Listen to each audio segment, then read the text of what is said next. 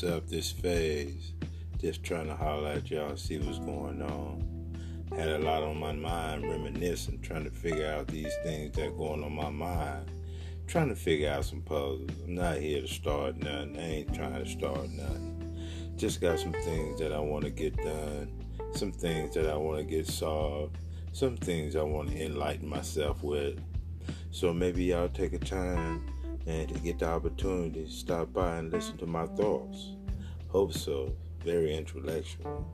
So if you get time, just holler at me. I'm reminiscing, all in my room, just trying to figure out a whole lot of things. Until then, y'all have a great day, and thank you for coming in and listening to me. Thanks.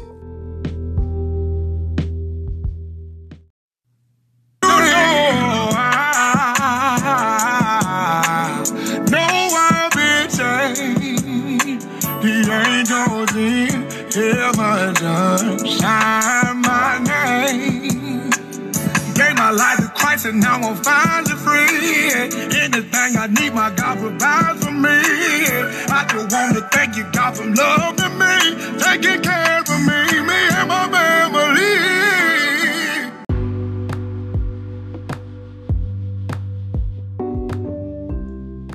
It has been 50 years since cell phones were invented. And only a few days ago, we discussed how these devices have evolved over time. But where do we go from here? What is the future of cell phones? Could they be charged just from human touch? Well, the inventor of the device has made a rather interesting prediction. Martin Cooper says one day we will be able to integrate phones into our skin. You heard that right. It may sound far-fetched, but the inventor might be onto something. He says next generation will have cell phones embedded under the skin of their ears. And these phones will not need any external charging. Why? Because your body would be the perfect charger.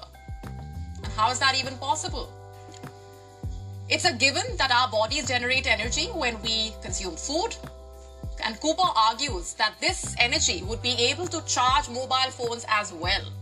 If mobile phones do become devices that could be inserted into your skin, you won't even need to put on earphones.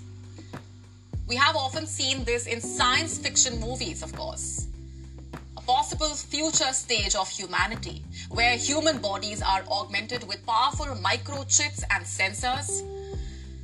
Several startups, in fact, are chasing this very dream.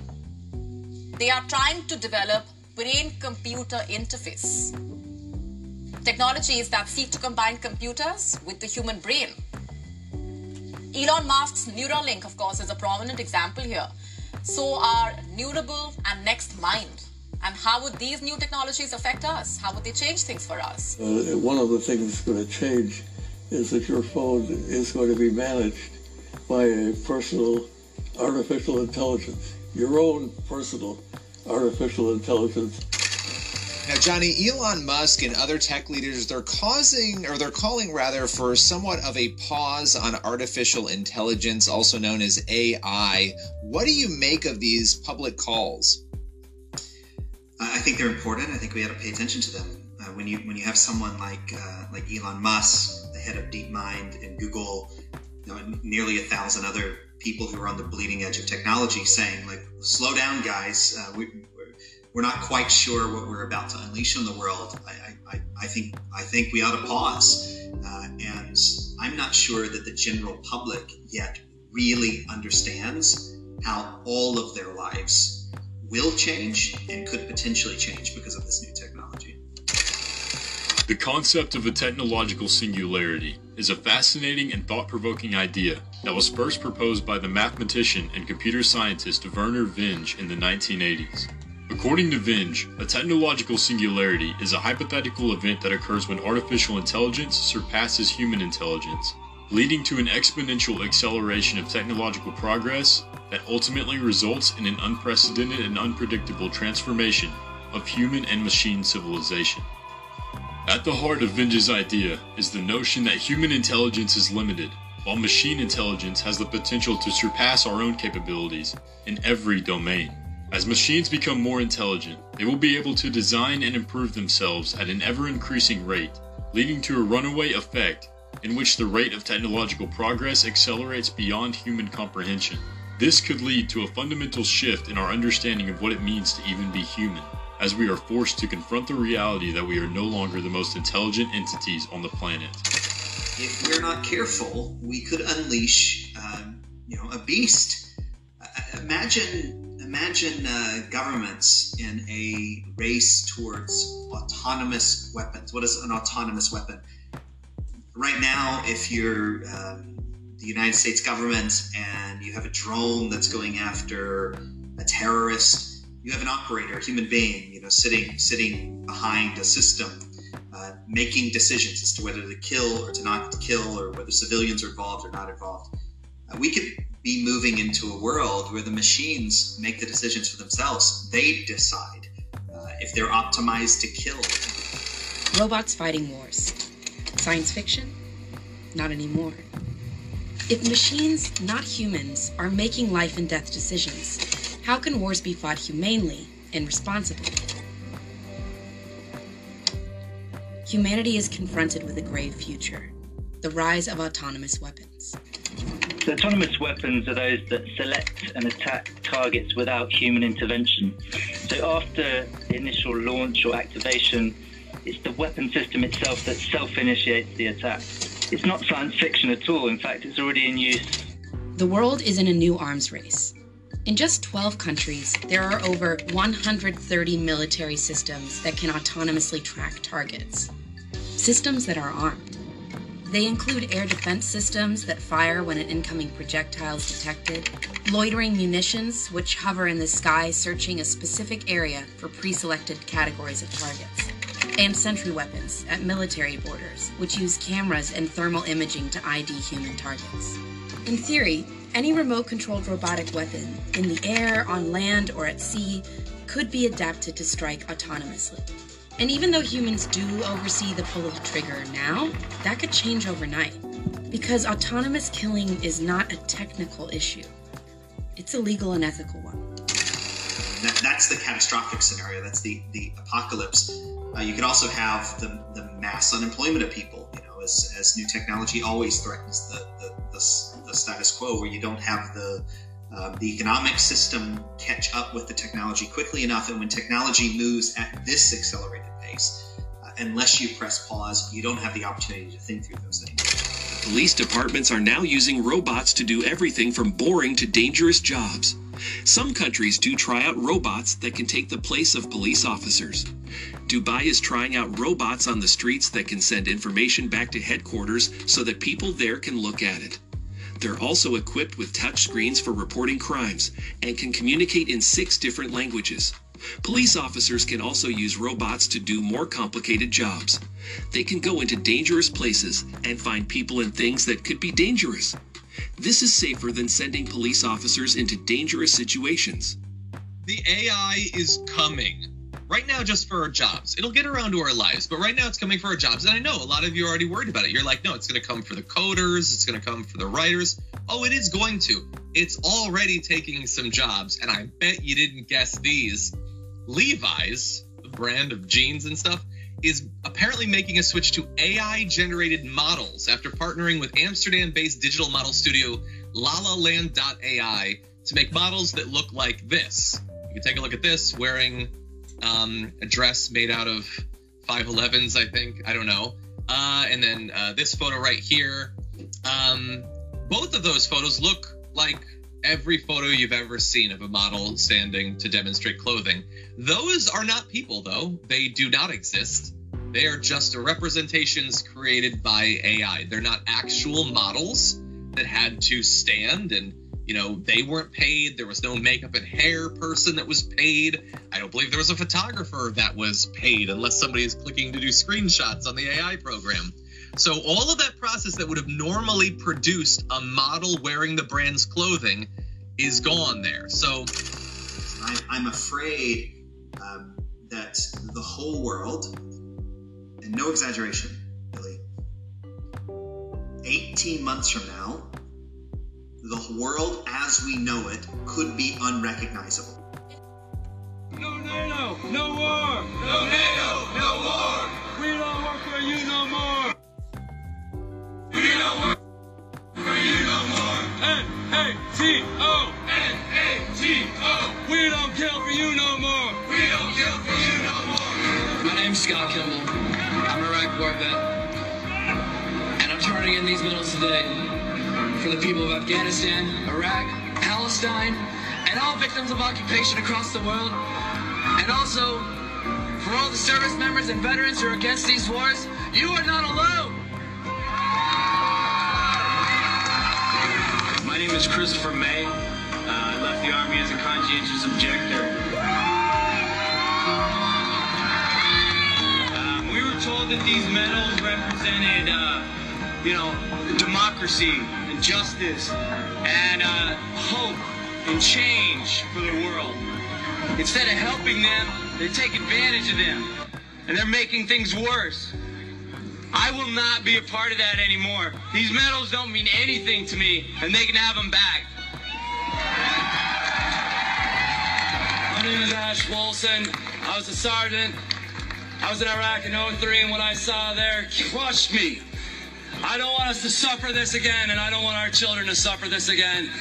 So I'm giving these back. My name's Maggie Martin. I was a sergeant in the Army. I did 2 tours in Iraq. No amount of medals, ribbons, or flags can cover the amount of human suffering caused by these wars. We don't want this garbage. We want our human rights. We want our right to heal. My name is Jason Hurd. I spent 10 years in the United States Army as a combat medic. I deployed to Baghdad in 2004. I'm here to return my Global War on Terrorism Service Medal in solidarity with the people of Iraq and the people of Afghanistan. I am deeply sorry for the destruction that we have caused in those countries and around the globe. I am proud to stand on this stage with my fellow veterans and my Afghan sisters. These were lies. I'm giving them back. My name is Stephen Lunn. I'm a 2-time Iraq combat veteran. This medal I'm dedicating to the children of Iraq that no longer have fathers and mothers. My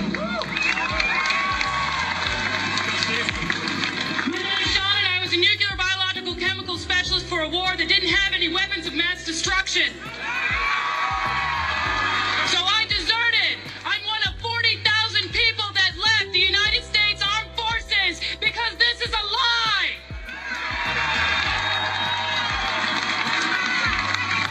My name is Steve Ashton. I'm from Campbell's Fort, Wisconsin. I was a forward observer in the United States Army for just under 5 years. I deployed to Sadr City, Iraq in 2005. And I'm giving back my medals for the children of Iraq and Afghanistan. May they be able to forgive us for what we've done to them. May we begin to heal, and may we live in peace from here until eternity. Hello, my name is Michael Thurman. I was a conscientious objector from the United States Air Force. I'm returning my Global War on Terrorism medal and my military coins on behalf of Private First Class Bradley Manning, who sacrificed everything to show us the truth about these wars. My name is Nate. I served in the U.S. Navy from 1999 to 2003 and participated in the invasions of Iraq and Afghanistan. I was wrong to sign myself up for that. I apologize to the Iraqi and Afghani people for destroying your countries. My name is Brock McIntosh. I was in the Army National Guard and served in Afghanistan from November 08 to August 09. 2 months ago, I visited the monument at Ground Zero for my first time with 2 Afghans. The tragic monument. I'm going to toss this medal today for the 33,000 civilians who died in Afghanistan that won't have a monument built for them. And this is for the Afghan Youth Peace Volunteers. My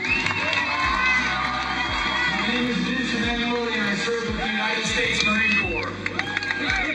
First and foremost, this is for the people of Iraq and Afghanistan. Our enemies are not 7,000 miles from home. They sit in boardrooms. They are CEOs. They are bankers. They are hedge fund managers. They do not live 7,000 miles from home. Our enemies are right here, and we look at them every day. They are not the men and women who are standing on this police line. They are the millionaires and billionaires who control this planet, and we've had enough of it, so they can take their medals back. The Illinois Army National Guard from 2000 to 2006. This medal right here is for Anthony Wagner. He died last year.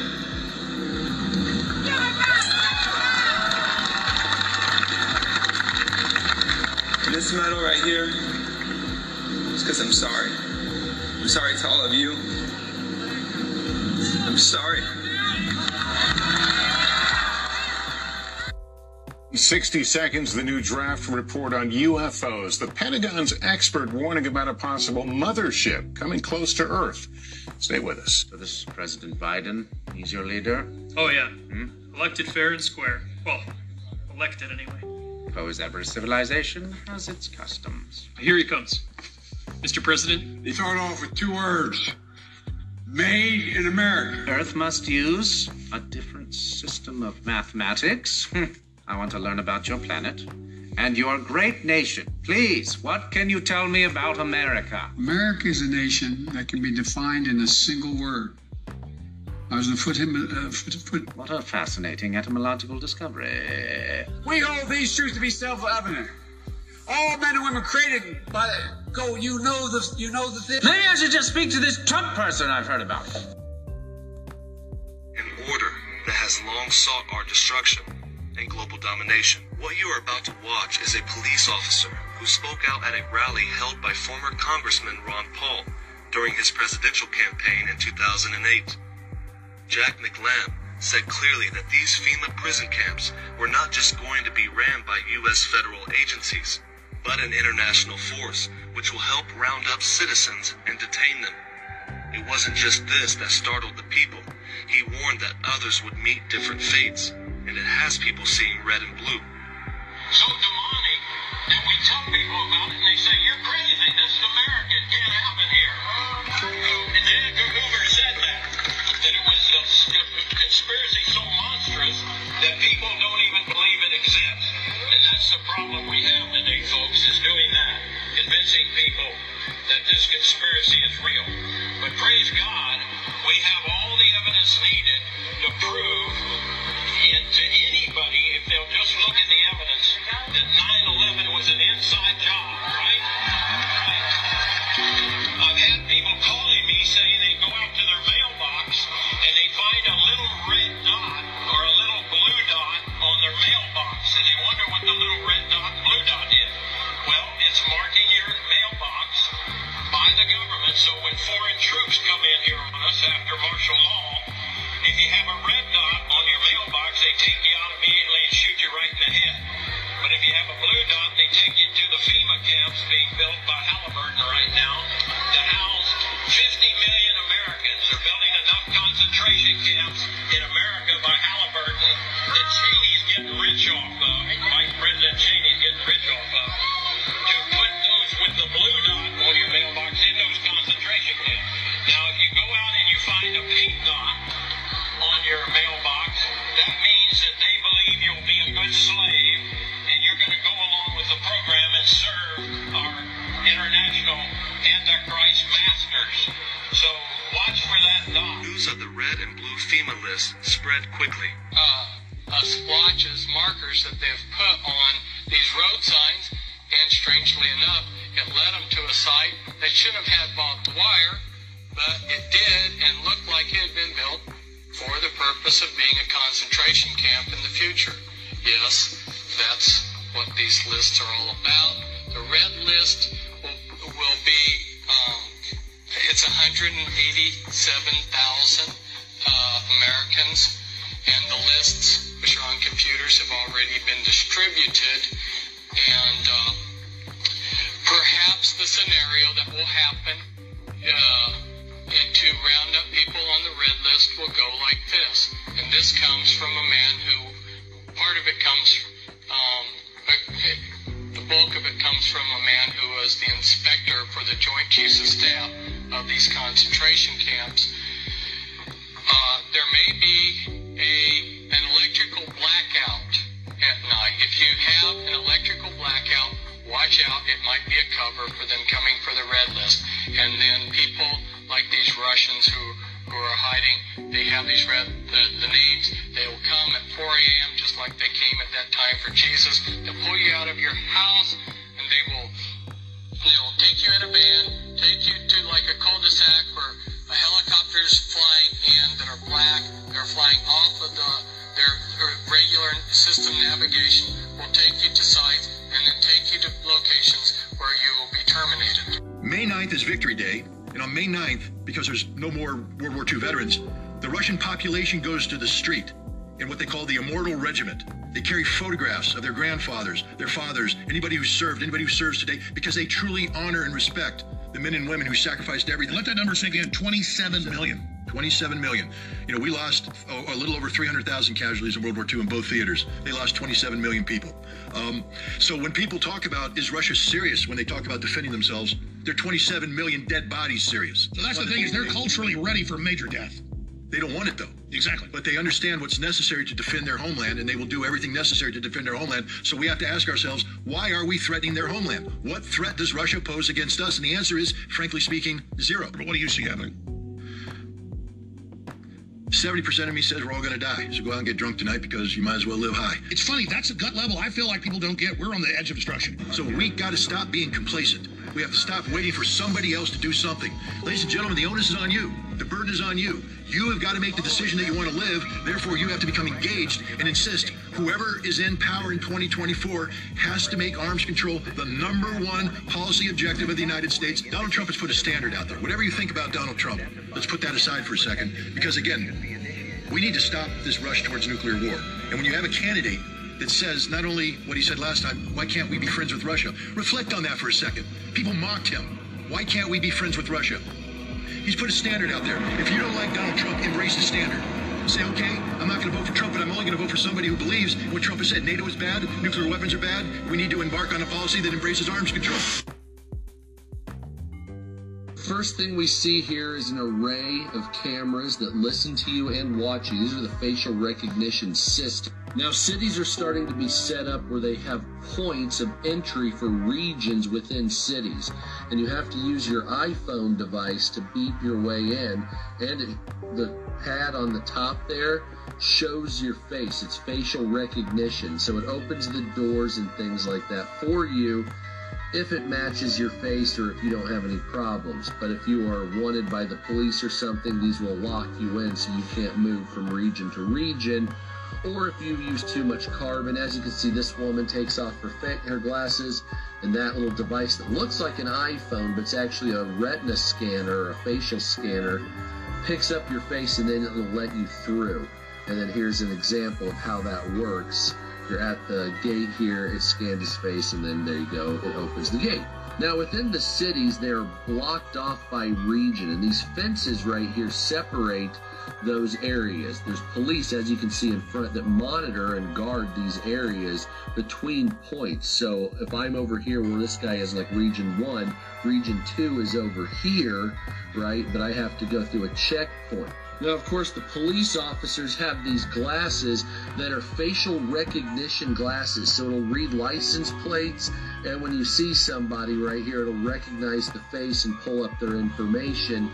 And so a cop can just sit there and look at a population and determine if they're good, bad, have warrants against the government, blah, blah, blah, blah, blah, just like this officer's doing. Now, of course, this is where a camera can identify you by your gait or by the way you walk.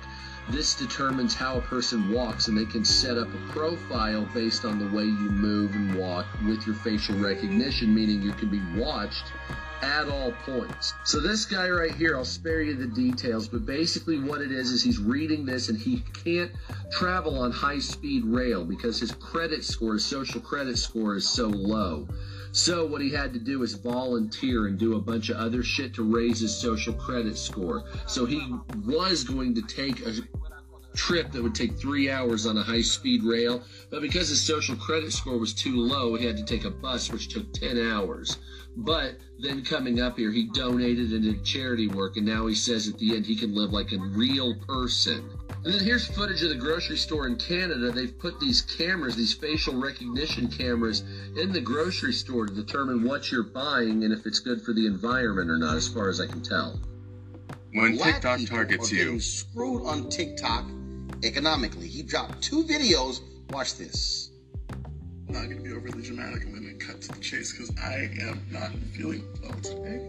So I was going to give you more about what was going on yesterday. And I'm very emotional because I lost a friend last night. So here's why I'm frustrated. But if I go into the creator marketplace and I put supporting white supremacy and I hit accept, it's okay. And it lets me have my asking rate at $500. White supremacy. But God forbid, let me put Black Lives Matter on there. Watch. It says it's a threat. Boom. Inappropriate content. Can't say that. I cannot say black people. This is my screen recording. And this is why I'm pissed the fuck off. We're tired. We're tired. Okay? Black success. Boom. Inappropriate content. Anything black related is inappropriate content. But black can't say it. Let's take that out of the equation. Supporting white success. The same adjectives I was using to describe us on this app. It's allowed. It's allowed. White voices accepted. $500. Pro-white accepted. $500. But let me say pro-black.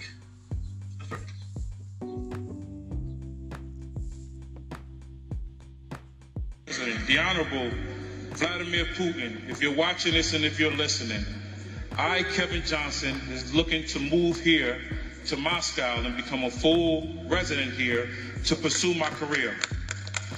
And with you and your approval, I would like to apply for a Russian passport where Russia can be my home. See, y'all got to think about what these people doing out here to us, man. And we sitting up here playing games and these people telling y'all what good it is.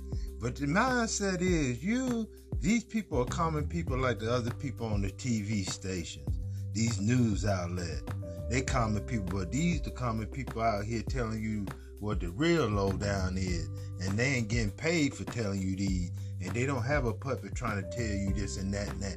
And the news, they got their narratives and people pulling strings on what you put in, what to say, whatever. So we got to think about this and how they trying to trick us with this trick hat they got going on. But are you going to be ready for the trick hat or what? I don't know. We better get together and just understand what is really going on because the stuff is getting really thick. I'm just sitting here, I'm sitting here watching this movie on this world and how everything will come to its fold, right? I'm just eating popcorn and just doing a little narrating, and we seeing, we seeing we seeing the true from the false, right? The righteous from the folly. We seeing all that, and the wicked from the righteous, the ignorant from the wisdom. We see all this.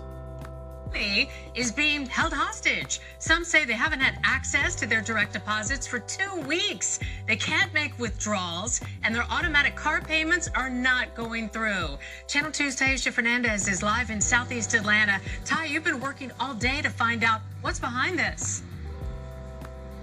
And Linda, this is the main branch for the Atlanta Postal Credit Union right behind me. They basically share a building with the post office. Today, I went inside to get answers for those members who say they have not been able to access their money for weeks. They need to tell us really what's going on because it's our money that they're using. Carolyn Hawkins has an account here at the Atlanta Postal Credit Union. APCU has 6 locations in Metro Atlanta. On their website, they mention a system outage, and it says here, as of early morning, March 25th, members can now access online and mobile banking. But we spoke to several members Thursday who said things have not been restored online or inside the credit union. I came here several times and they were saying that the system was down. So I was not going to get a paper receipt, but the money would be in there. And they said it's been down for a while. They don't know what happened. To find out, I went inside this Decatur location. Then I went to the main branch in Southeast Atlanta. The managers I spoke with said they can't comment. There's also a credit union branch inside South DeKalb Mall. I spoke to a member there on the phone. She's been trying to get a cashier's check for 2 weeks. Well, I feel like my money is being held hostage. And I cannot complete transactions because of this. I spoke to some other members off camera who said they haven't gotten their direct deposits. Things they have on automatic payment aren't getting paid, and it's a mess. And they can't give me a day and a time when this would be cleared up. See, y'all. See, the Most High putting that on them. The money is their God, so they plan for all this money being their God. They running after this money. Now this money is funny, and God's showing you that this money is not your God. So who you gonna pray to now? Now it's all gone. You can't pay your bill. You ain't got nothing in the checking account. How you gonna live? How you gonna survive? How you gonna see the world now? How you gonna regulate with the world now without all these words? I ain't got a word in the world. I ain't care. I don't worry. I'm good. But now you ain't got no money. You ain't got no resource. You ain't got no thing. Then what's gonna happen?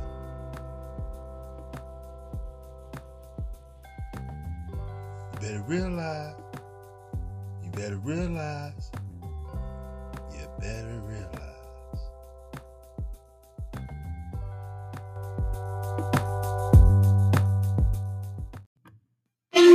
I'ma keep it like an island boy. I'ma keep it like an island boy. I'm just trying to make it. And I'm an island boy. I'ma keep it like an island boy. I'm an island boy. I'm just trying to make it. And I'm an island boy. I'ma keep it like an island boy. These streets keep calling me. They don't want me to leave the life behind.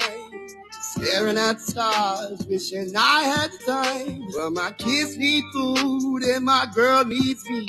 And sometimes I dream that I'm finally free. So baby, don't play me, I ain't no toy. I'm a prisoner here, but I still make noise. And I'ma shout that I'm about it with all my voice. I'm a street kid now, but one day I'll be an island boy. I'm just trying to make it, I'm an island boy. I'ma keep it like an island boy. I'm an island boy.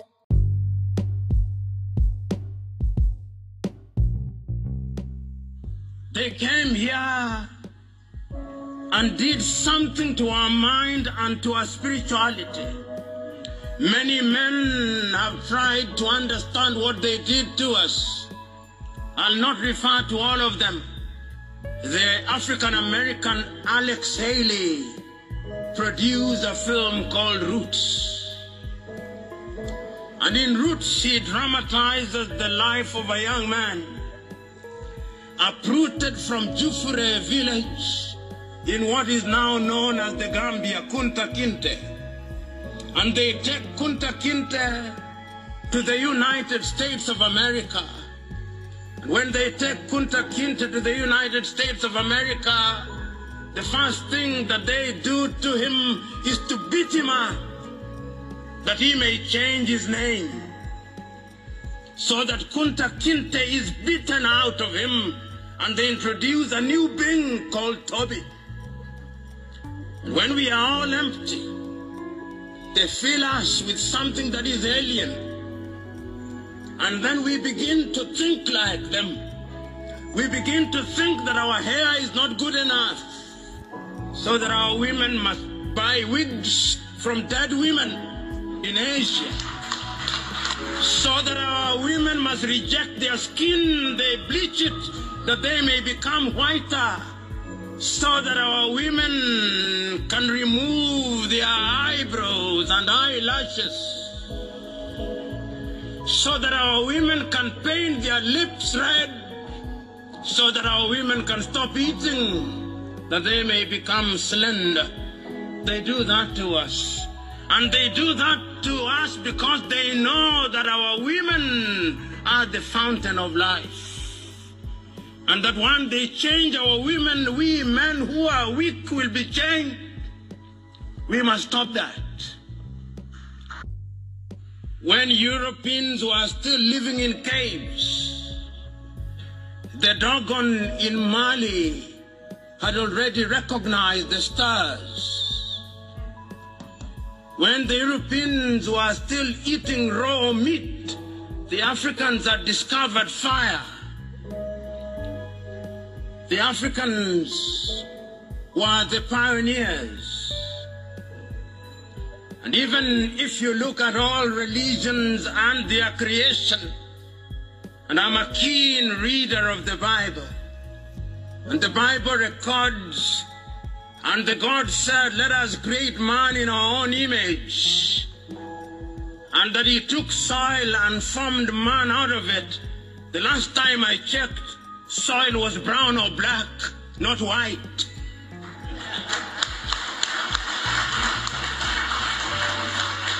And I can confirm that I checked this morning.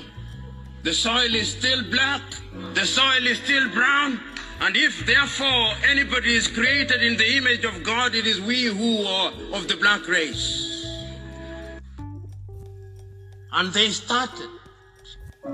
In January 1961, they assassinated Patrice Emery Lumumba, and Congo has never been the same again. In 1963, they assassinated Sylvanus Olympio in Togo, and Togo has never been the same again. Then there were coup d'etats, Kwame Nkrumah himself. In 1966, eliminated via coup d'etat, all his writings, all his speeches banned, never to be read, never to be listened to until 1972, when Ignatius Kutu Acheampong rehabilitated him. Ahmed Ben Bella in Algeria, gone. In Nigeria, Nnamdi Azikiwe and Abubakar Tafawa Balewa, gone. In Mali, Modibo Keita, gone. In Chad, everywhere, coup d'etats. Here in Ethiopia, 1974, if I'm not wrong, coup d'etat and the emergence of the Derg regime. In East Africa, Uganda, coup d'etat, mutinies in Kenya, Uganda, Tanzania in 1971. All orchestrated because we were disunited and we were weak. The predictions of our forefathers and founding mothers that disunited we would remain weak came true. That is the history of it. You know, sometimes, and many are those times, when I read the story in the Bible and I read about Jesus of Nazareth, and I wrap my mind about his humility, and I hear him many times saying that he did not come to be served, but he came to serve. Then I look at our leaders who, when they are seeking to serve us, when they are seeking our support, their humility personified. They kiss babies. They go to the shibin. They drink from dirty cups. They walk on foot. They smile with us. They take photos with everybody. They discard their security, their humility personified. They speak the language that we want to hear. They do the thing that they think we want to see them do. They delude us, they cheat us, and somehow we accept that they are leaders. But immediately they get what they want, or they have a reverse Pauline conversion. If they were Paul, they go back to being Sauls, and we can no longer recognize them. When you ring them, their phones are picked by somebody called a PA, whose only claim to fame that he is rude beyond measure. When you go to the offices, they no longer want to see you. When they are driving in the streets, their sirens scare you. While I suspect that those who discovered the siren meant that it should be used for good purposes, for them it is a badge of honor, and they harass us in the streets. They acquire things which they have not worked for. They promise us things that they know they will never deliver. They want to be described as honorable even when they are horrible. These are the men that we have.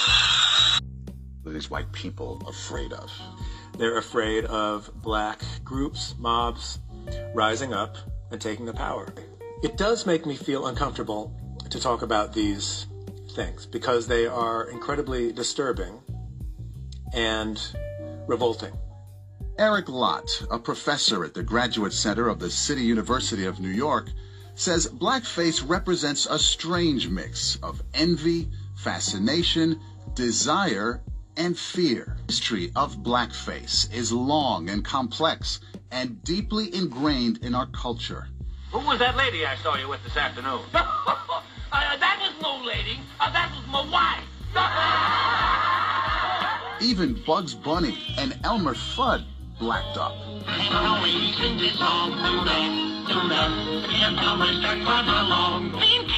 isn't it? For more than 100 years, white and then black performers wore dark makeup and created not only a popular theatrical form, but stereotypes that are still with us today. Outrage tonight after a fourth child is diagnosed with cancer at a San Joaquin elementary school, and parents believe it's because of radiation caused by a cell tower at the school. News tonight, CBS 13's Jen McGraw is live in Ripon with what the school is now saying. Jen? Yeah, it's become such a point of contention that more than 200 students stayed home from school yesterday in protest, and their parents went before the school board demanding answers and that they take precaution. Cell phone towers are spread throughout the community, but it's this particular one that parents say usually tell us it's 100% environmental, the type of tumor he has. Monica Ferruli's son Mason was the second child to be diagnosed with cancer in just 3 years at Weston Elementary. He was 10 years old and walked by this cell phone tower daily. It's undescribable. It's really tough. That's one of the hardest things I've been through. Joe Prime's son Kyle was the first, diagnosed with kidney cancer in 2016, and 2 more kids were diagnosed this year. It just seems like a coincidence is no longer a reason for all this illness. They believe it's this cell phone tower that's harming their kids. These kids shouldn't be guinea pigs, and we shouldn't be taking chances with the children's lives. Winning the race to be the world's leading provider of 5G cellular communications networks. It's all about 5G now. We were 4G and everybody was saying we have to get 4G. And then they said, before that, we have to get 3G. And now we have to get 5G, and 5G is a big deal. And that's going to be there for a while. And I guess at some point we'll be talking to you about number 6. What do you think? Do you think that's true, AJ? 5G will be as much as 100 times faster than the current 4G cellular networks. It will transform the way our citizens work, learn, communicate, and travel. It'll make American farms more productive, American manufacturing more competitive, and American healthcare better and more accessible. Basically, it covers almost everything when you get right down to it. Pretty amazing. 5G networks will also create astonishing and really thrilling new opportunities for our people. Opportunities that we've never even thought we had a possibility of looking at. According to some estimates, the wireless industry plans to invest $275 billion in 5G networks. My administration is focused on freeing up as much wireless spectrum as needed. We're going to free it up so they'll be able to get out there and get it done, and removing regulatory barriers to the build-out of networks. As Chairman Pai will discuss with you in a moment, the FCC is taking very bold action. In addition, last October, I directed the Department of Commerce to develop a national spectrum strategy to free up even more spectrum for economic activity, including 5G. It takes too long to get permits. We're going to free that situation up, and we're going to put limits, and the local areas are going to listen to us very, very strongly. They have a big incentive to do that. They must now approve new physical infrastructure within 90 days instead of many years. It can sometimes take 3, 4, and 5 years. We're going to put a limit of 90 days. These changes will contribute greatly to building high-speed networks across America, and it's going to happen very quickly, very, very quickly. As we are making great progress with 5G, we're also focused on rural communities that do not have access to broadband at all. And now what we're doing is we're making it a priority. That's the areas we want to go to first, so they're covered. We're also working closely with federal agencies to get networks built in rural America faster and at much, much lower cost than it is even today. So now I'd like to introduce a very special man who's really worked hard and gained the respect of the world, truly, because they see what we're doing in our country. We'll be making 2 major announcements to accelerate our 5G future and extend broadband access to every American. No matter where you are, you will have access very quickly to 5G, and it's going to be a different life. I don't know that it's going to be better. Maybe you're happy the way it is right now, but I can say technologically it won't even be close. So, Chairman Pai, thank you very much. Please say a few words. It's a project first dreamed up by the military to get information from the battlefield. They call it Smart Dust, and the new technology may soon make it possible to keep track of anything, anywhere, including you.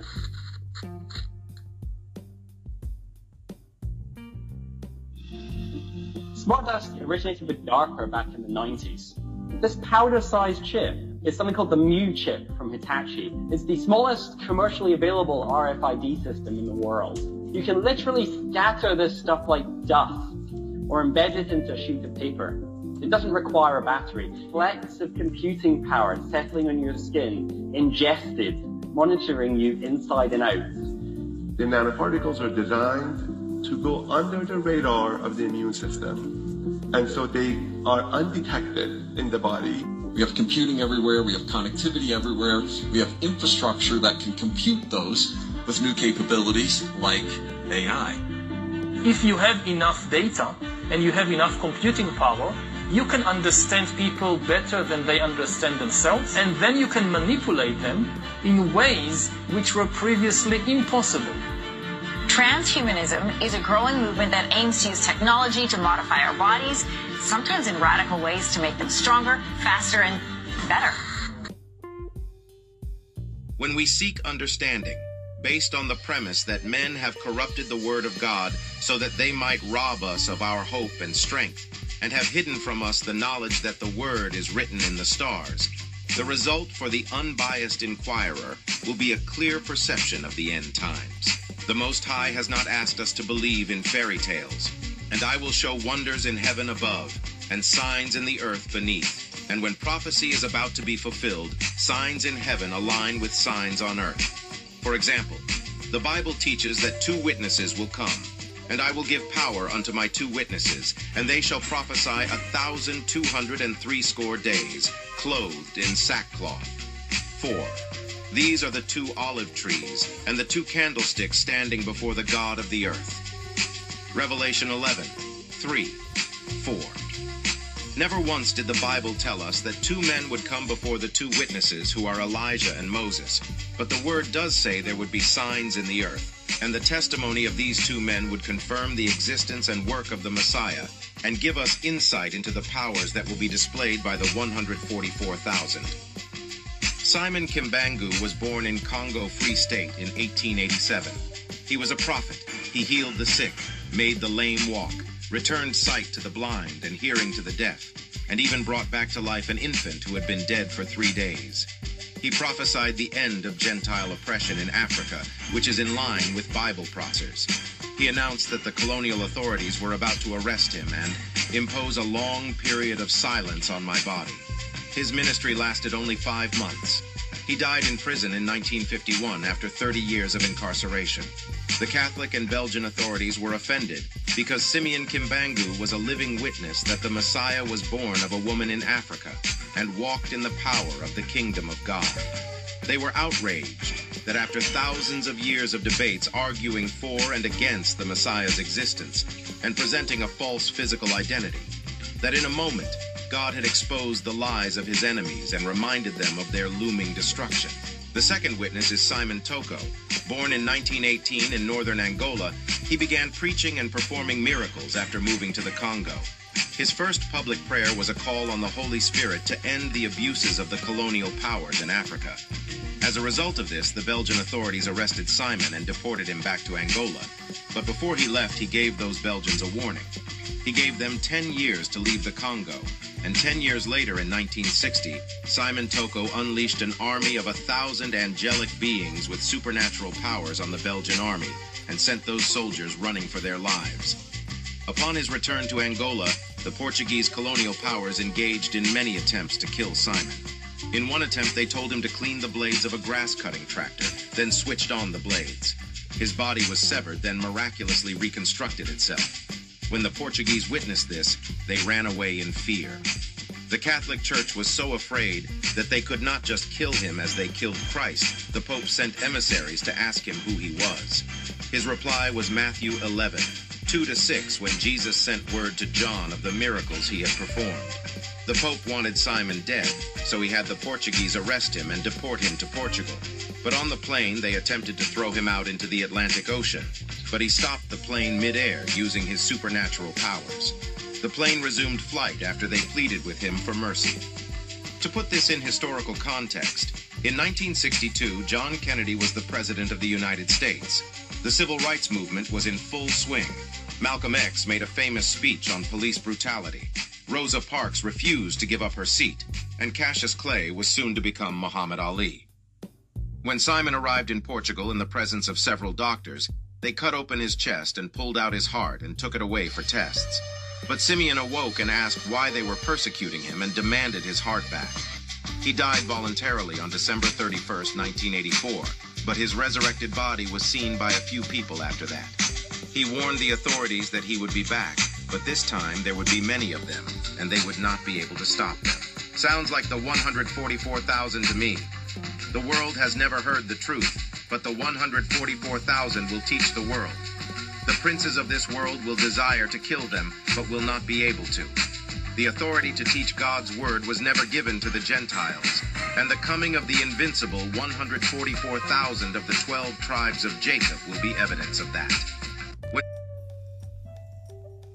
Experts are said to be confounded by the Great Rift. It has appeared in Africa, splitting the land apart. But Jacob need not be confounded, because the Most High said, "There would be wonders in the heavens above, and signs in the earth beneath." The split in the East African Rift is a sign in the earth. The split extends from Aden, which is the location of the Gate of God, and stretches through to Kenya, the location of Mount Zion. Then it extends down to Mozambique, the land of the angels. It remains a mystery in part. But what we are witnessing is the preparation of a special place for a people described as God's chosen. As it is written, "Behold, I will do a new thing, now it shall spring forth. I will give waters in the wilderness and rivers in the desert, to give drink to my people, my chosen." So this rift may be part of God's preparations for a chosen people. As Baruch the scribe hath predicted, at a certain time God will protect only those who are found in a particular land. Join us at locals.com or join... We'll talk about China's debt crisis. It is ruining countries and it's hurting China too. In a nutshell, this is what happened. China went around the world pumping money into economies that were not robust. The idea was to buy their loyalty. In some cases it worked, but in many more, the money sank. Now the countries cannot pay back, and China needs the cash because its own cities are sinking under debt. We're talking about trillions of dollars here, unsustainable loans, money that China wants to recover but is failing to. This story has three parts. Number one, the BRI, the Belt and Road Initiative, the centerpiece of Xi Jinping's foreign policy, also a weapon for the Chinese state to extend its debt trap. But that weapon has backfired.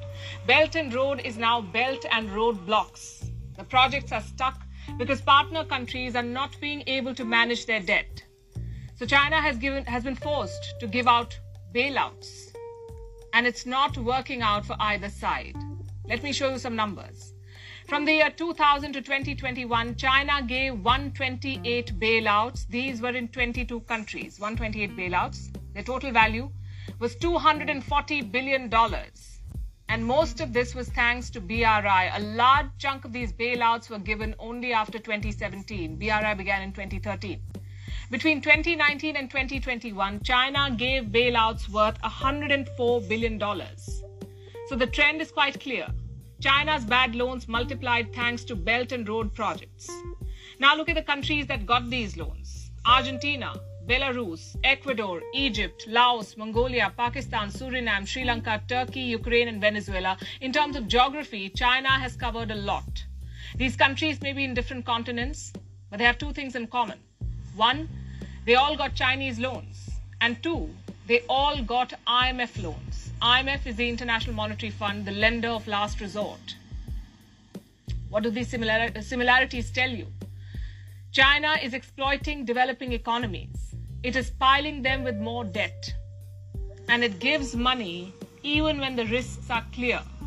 A bank might not lend to some of these countries. That's because they may not be able to service their debt. But China throws its checkbook at them. Then they default. They're not able to pay. In some cases, China lends them more cash. In other cases, it extends the tenure of the loans, essentially kicking the can down the road. Either way, these economies are saddled with debt. We'll talk about China's debt. The word classified means confidential. It means secret.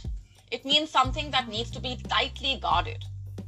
And if we are talking about wartime, then any leak of secret plans is treason. But the Ukraine war is proving to be an exception in all sorts of ways. And case in point being the NATO's war plans. There's breaking news. They have been leaked. The plan mentions a secret spring offensive by Ukraine against the Russians. This great secret plan is no longer a secret. It's out. In fact, it's everywhere on social media, on Telegram, on Twitter. Some of you may have even received it as a WhatsApp forward message. Can you believe that? You know, pages after pages detailing how Ukraine has planned to win back the lost cities and how the NATO would be assisting Kiev. And now Russia knows it all. Moscow must be laughing all the way to the battlefield. After all, it knows Ukraine's biggest secret.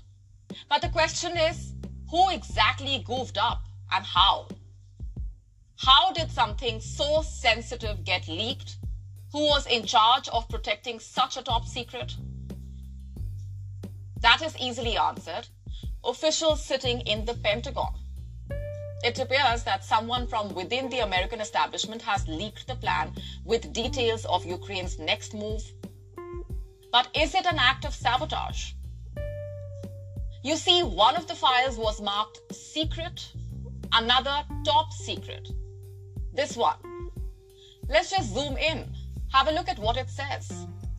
Status of the conflict as of the 1st of March. On the right of the paper, as you can see, you have details of combat effective battalions. The eastern grouping of troops, the central grouping of troops. so on and so forth. You also have other political or supply-related information.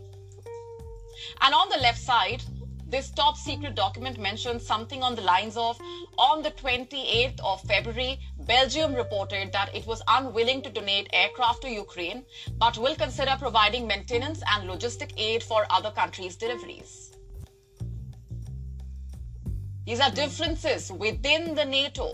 These are nitty-gritties regarding NATO's operations. And none of this should be public knowledge. But now it is. Courtesy some Edward Snowden, perhaps, sitting in the Pentagon. Let me also quickly tell you what else has been leaked. You have details of weapon deliveries, from NATO to Ukraine, from NATO to Ukraine. And then you have details of troops, battalion strengths as well. Sure, the documents do not mention the exact places Ukraine plans to target or how it plans to attack. But these documents give enough data points for an expert to join the dots and read between the lines. One of the documents, for example, summarizes training schedules of the Ukrainian army. You heard that right. So if Russia tomorrow wants to stage an ambush, it knows exactly where to find the Ukrainian troops.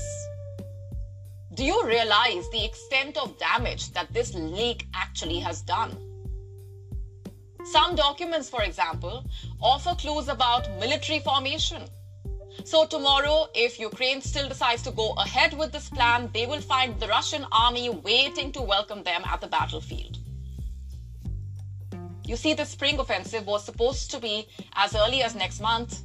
And now Ukraine and the NATO need to go back to the drawing board and start from scratch. So to call the leak disastrous will be an understatement, of course. It's bizarre to say the least. It's so bizarre that it has led to speculation about the motives. Was this all on purpose? But then again, why would America reveal its own plan? But is there a secret mole sitting within the Pentagon, America's war headquarters, who wanted to scupper this military offensive and thereby help Moscow? Or is this a more calculated move from within the deep American state, which has concluded that Ukraine is burning weapons at an irreplaceable pace?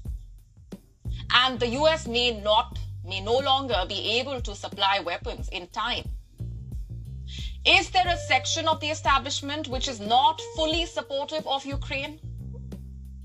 In the absence of hard answers, such speculation is only inevitable. And here's what's not speculation. As I speak, the Pentagon is scrambling to plug the gaps, to avoid further leaks. It is trying to delete images from social media, as if anyone could ever do that successfully. I think the officials have forgotten something called the download feature. That 21st century technology has blessed people with. And it goes without saying Russia is having the last laugh. Russia, after all, is making the most of this leak, both in terms of gathering intel/information, also bolstering its information warfare. Have a look at what the New York Times is reporting. Military analysts said the documents appear to have been modified in certain parts from their original format, overstating American estimates of Ukrainian war dead and understating the estimates of the Russian troops killed. Like I said, Russia is having a field day. And the Wall Street Journal saying Russian propaganda channels photoshopped at least one of the documents. There is one fact which is indisputable. This leak at the cost of Ukraine will go down in history and also attract ridicule for ages. Not just ridicule, it will generate books, for nothing attracts the readers more than conspiracy theories. Welcome to the next deluge of conspiracy theories.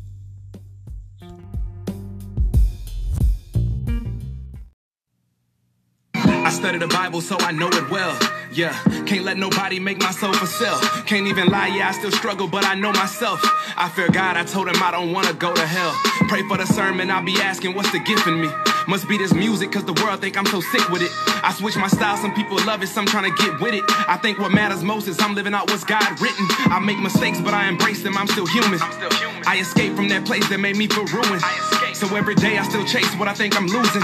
And pray to God in the end that I don't look stupid. Why do I feel I'm unable, double-minded, I'm unstable? Wanna put all me on the table so God can make me an angel. Was living life like Cain cause I was jealous of Abel. God told me, look up, child, I just wanna save you. I need to hear your voice in life so I could get through this. For you, I shoot for the stars every time and I don't miss. Every time I drop a hit, I still don't feel the bliss. And deep down I know it's only cause I'm still living in sin. You transform my pen, they laughed at me, now I'm laughing with them. Transform my gifts so now I can't even rap with them. I need to use my talents cause the devil be distracting them.